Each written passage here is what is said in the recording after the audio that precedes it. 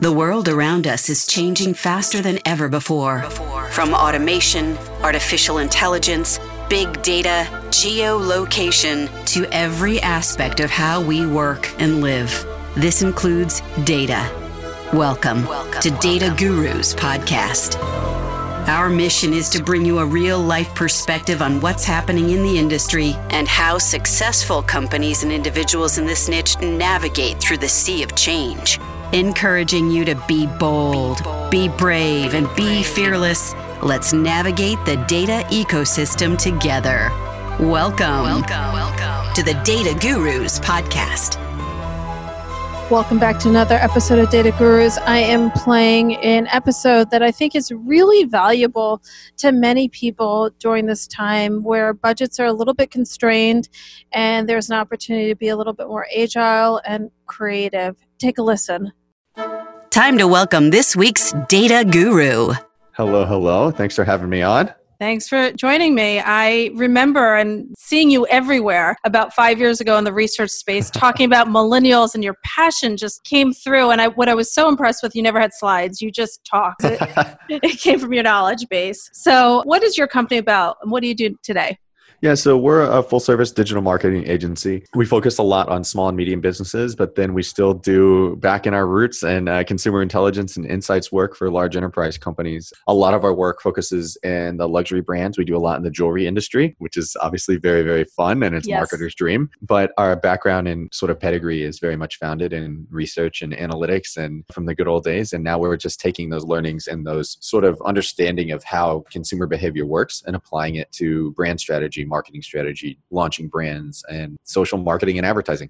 Well, it's a lot of fun when you actually get the results and you can execute on those results. Yeah, that's what's cool. I think that was the biggest impetus for when I started this company to go into the executional piece of it, not just the research piece. I would suggest any marketers. So if I had children and by the time they became of age to go into business and they wanted to go into marketing, I would highly suggest they start in research because just the fundamentals and learning, consumer insights, consumer behavior, solid research skills, it makes you so much more effective and efficient as a marketer.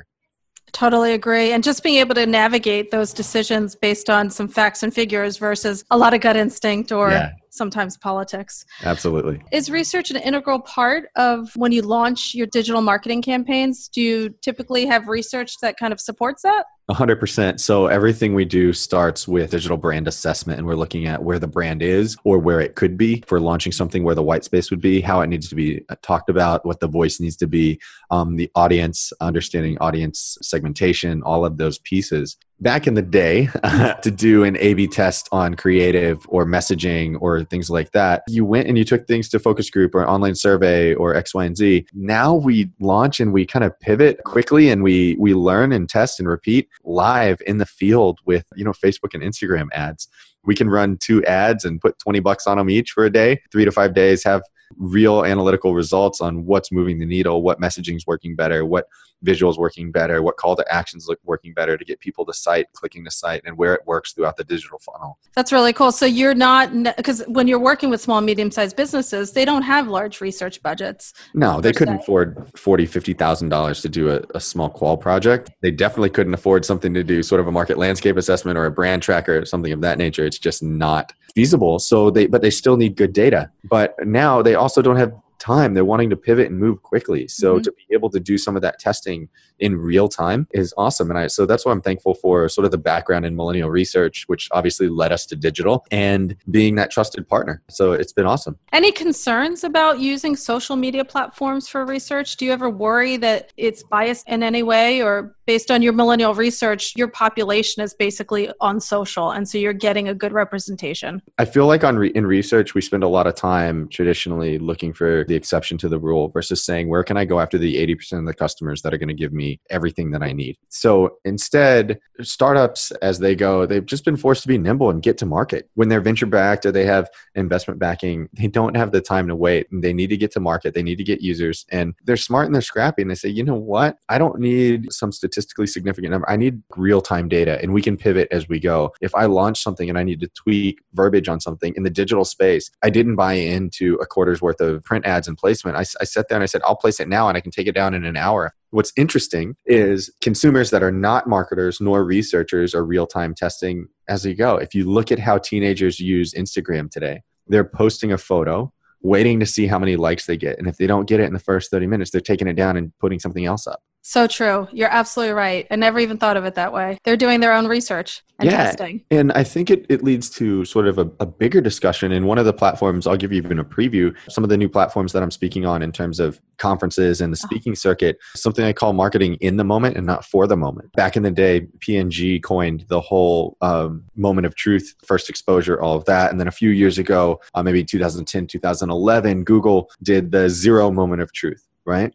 Well, I think there's a new shift, and I think it's called in the moment of truth marketing. So marketing in the moment and not for the moment. Historically, based on consumption patterns, people were consuming data, consuming things, consuming media at a very programmatic time period. So marketers and brands controlled when you were consuming a message, when you were consuming that content, the environment in which you were consuming that content, meaning I'm going to put it in TV, you're going to hear it and see it in TV. Today, everything is so cross-platform, cross everything, omni-channel. Marketers, we don't really control that. I may play something on TV, but I see it live streamed on Facebook from someone else, or I see a screenshot of it or a meme of it or something like that on a mobile device. So because consumption has changed, as marketers and advertisers, historically, we were priming people for that moment of purchase or decision making. So we were trying to prime their minds and make sure that we were top of mind in that next moment of purchase or that decision. But today, because the shortened lead times of decision making, I'll give you another example. If you think about today, how soon you buy a gift for any certain occasion or an event, right? Right. And you think about how much closer to the event that is than it was 10 years ago. 100%. Right? Yes. You know, we have overnight shipping, one touch, add to cart, buy, all these things. So when you, one touch checkout is the word I was going for.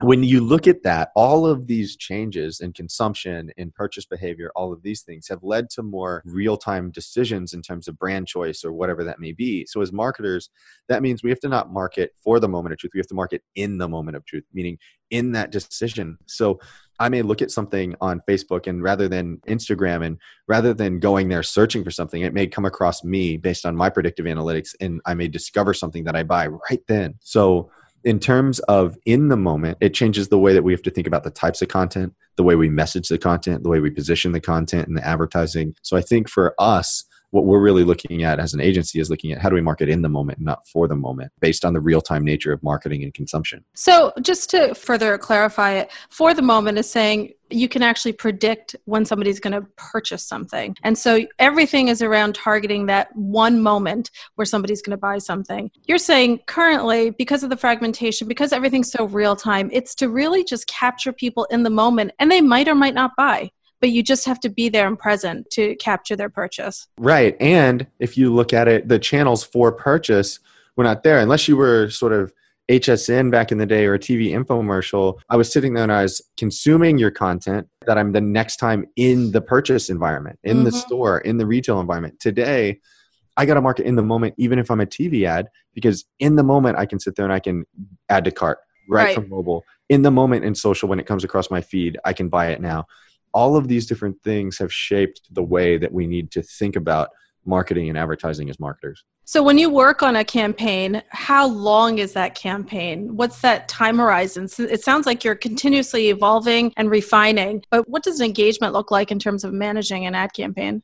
Yeah, so most campaigns today are some form of an evergreen campaign with supplementary events. And it used to be the other way. It's focusing on an event and you have supplementary evergreen branding like master brand swipe messaging. We're constantly evolving that message, but we're trying to stay top of feed all the time because content's being consumed. I think the average adult looks at their phone like 30 times a day. So at least, and I think for me, that'd be a gross exponential understatement, right? So when it comes to that, evergreen, everything is evergreen. Like if we're not top of feed, then we don't really exist. It used to be if Google can't find you, then you don't exist. And then it was like if Facebook can't find you, well, if you're not top of feed, right, then you're not top of mind because I'm constantly being engaged. So for us, we have evergreen campaigns that are running. We obviously, if it's a new brand, there's a launch and there's a lead up and a go to market, but evergreen campaigns are always coming up and looking at how are we pivoting, how are we targeting. But the other thing is the remarketing. So we're constantly refining. So we may start an awareness campaign through what we call reach expansion. So we take organic content, we pay to expand the reach on it on Okay. Instagram, more people in that target. Well, when we send people from that reach expansion campaign, that builds awareness, and that awareness may bring them to site, to a landing page. Well, once we pixel them or cookie them on the site, that just gave us new data to further refine our audience. We're remarketing, we're taking those people that hit site, we're building lookalike audiences and new campaigns based on that targeted messaging. So literally every month or every day or every week, we can sit there and refine those campaigns, and it's constantly getting smarter and better. Very exciting. It sounds like you can never really sit still. No, but that's great. Like, that's what's so exciting for marketers and advertisers and researchers. Like, if you use the tools that the consumers are using, then we're able to understand things in a very, very nuanced way that's going to build brands and like really propel brands forward. For me, if a brand, especially a small or medium-sized business right now, they can't afford to not be putting nearly all of their budget in the social space. It's the best ROI, hands down, when it comes to traffic to site, impressions, awareness, brand building, and conversions. Well, you just have so many real-time metrics that you can pull and understand real-time how something's performing, which in traditional media is very hard to do. Yeah, and it's not an exact science in digital, but you know what? At least I can recoup part of my dollars spent. I can actually track if it's been consumed, and then I actually get data back. So because I cookie or pixel them, I get return on that investment that I made, that dollar for that click, right?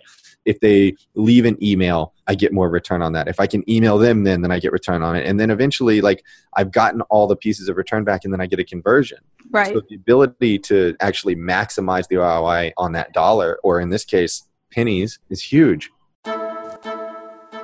Teams are in flux, but you still have to get your research in the field. Partnership with Paradigm Sample means you get our expert focused on every detail of your project. We have access to over 1 million consumers and business professionals who are eager to voice their opinions and participate in traditional and non-traditional online studies. Whether it comes to sampling, programming, and hosting services, or consultation and collaboration, we are agile and quick to meet your needs. Learn more. Visit ParadigmSample.com today. So tell me, have you had any aha moments about millennials in this whole process of shifting from primarily consumer or market intelligence and research to digital marketing? What's interesting is their purchase behaviors have grown up in terms of there's all the concepts of, millennials aren't loyal, X, Y, and Z. They just expect an equal playing field. Democratize media, so they want to democratize the brand. Meaning, like, you be real with me, you give me something, I'll give you something. Right. You give me free this, and I'll give you my attention, and I'll give you attention of my audience by posting about your brand on Instagram. So I think people forget that they grew up, and they also spend a lot of money. Right. And do they spend money? Because a couple of years ago, oh my gosh, millennials are levered with so much debt from student loans. They're not buying houses. They're not buying cars. They're settling in later. Have you seen a shift? Well, if they're not buying houses and they're not buying cars, they're buying something. They're paying $1,000 to go to Coachella. They're paying to stay in Airbnbs. They're paying, for 5 pairs of glasses at Warby Parker. They're paying for the tiny sunglass movement. They're paying at Anthropologie. Right. All these other brands that are thriving. And yeah, they may not be buying houses, but they're spending it in other ways, things of that nature, to take Instagram selfies at. It's true. I mean, what the research has also showed is that millennials love experiences and great experiences. And what you just pointed out was exactly that. And digital experiences. Yes. So I think, and living in New York City has its advantages because you get to see all the crazy stuff that comes out first, and all the experiments and all the pop-ups and things. And experience has really changed, because the brand experience starts when I stumble upon you on Instagram feed, or when somebody takes a screenshot and texts it to me. So it's really, really interesting to see that the brands that are really targeting and driving experience around things versus just a retail experience. If you look at like Domino's Pizza, right? They did the whole campaign around, like, if you mess up your pizza, we'll give it free or something like that. But then they also did the campaign where they had people reporting potholes in their neighborhood and they went around and fixed potholes, right? Yes. It's a brand experience. They don't do quote unquote retail, use their brand and created a positive experience for social good, and now monetize that for brand equity. That's genius. That was brilliant. Yeah. And you're reminded every time you walk by. 100%. Yeah, right? Absolutely. Ben, something I've been so impressed with your community service and your helping of others. Can you talk a little bit more about what you do outside of running your own company and speaking all over the country from a service perspective? Oh yeah, that's my favorite topic actually. It's easy to make a buck. It's hard to make a difference, right? Yes, I totally agree with that. So first, I think there's a few different things. Big Brothers Big Sisters is near and dear to my heart. I've been a Big Brother going on 2 years now. My same little brother here in New York. It's a phenomenal program. I highly suggest it. Fly almost 100,000 miles a year. So if I can do it, everybody can do it too. It doesn't take as much time as you think, and it's super easy and fun. And I also serve as the president of their Young Professionals Committee. I helped start an event back in Dallas, actually, that I'm there for the Warren Center, which is an amazing group in Richardson, Texas, which helps families with children with developmental delays. So speech, motor, autism, Down syndrome, and they help the whole family. So whether it's therapies, sensory training, counseling, both for the child, but also for the family. And I came up with this idea for an event called The Art of Music. And so we launched it. It's on its 3rd year now. Congratulations. Thanks. Yeah. And it's not me. I was great in that I had this idea. I said, let's bring this to life. And then I moved to New York. Oh, no. So Tara and her team at the Warren Center, they're the ones that really, really make this happen. But we basically take a topic and a theme each year, and we give that to 5 musicians, and they each compose an original composition, and we produce and record each of those 5 compositions and give them to 5 different visual artists. So painter, sculptor, XYZ. And they each create an original work of art inspired by the piece of music that they get. We come together and we have an amazing dinner gala, and we perform each of the 5 pieces and auction off the art live and just have a great night to raise money for the Warren Center. That's fantastic. That's fantastic. I so believe, especially in being an entrepreneur as well, that giving back is such an important component to anything we do. Partly we have the flexibility of time, we have the passion, the drive, but it's definitely one of my passions as well. So I commend you on that. Well, thank you. And I appreciate that. And I think we're indebted to society more than anyone else. I mean, things have their issues, but I think that the ability for us to be able to do what we're doing is a special ability that's given to us by what we're able to experience and go out on our own and do things. And I totally agree with you. And I think that the other thing is that we can complain all we want about with the things that are messed up, but we can also spend our time in a more productive way in giving back. Or we can go out like Domino's and fix some freaking potholes. That's right. Ben, thank you so much for joining me today. I really appreciate it. Yeah, thanks for having me on. And I appreciate it. I love what you're doing. I think it's great to also give people a platform to share their expertise. So likewise, I commend you for what you're doing. And thanks so much for having me on. I appreciate it. Do you want to tell people where they can find you on social? Yeah, absolutely. So pretty much anywhere you can find me at Benjamin Smithy, Benjamin and then Smithy, Smith with 2 E's on the end on Instagram. And then if you find me there, you can find me anywhere else. You can find us at thesmithygroup.com or bensmithy.com. Sounds great. Thank you, Ben. Thank you so much. Take care. Thank you. Thank you for tuning in to Data Gurus Podcast. This episode has ended, but your exploration doesn't have to. Head over to www.dataguruspodcast.com and access all the resources and links mentioned in today's show. You'll also find bonus content available to our podcast listeners exclusively. That's www.dataguruspodcast.com. Until next time, be bold, be brave, and be fearless.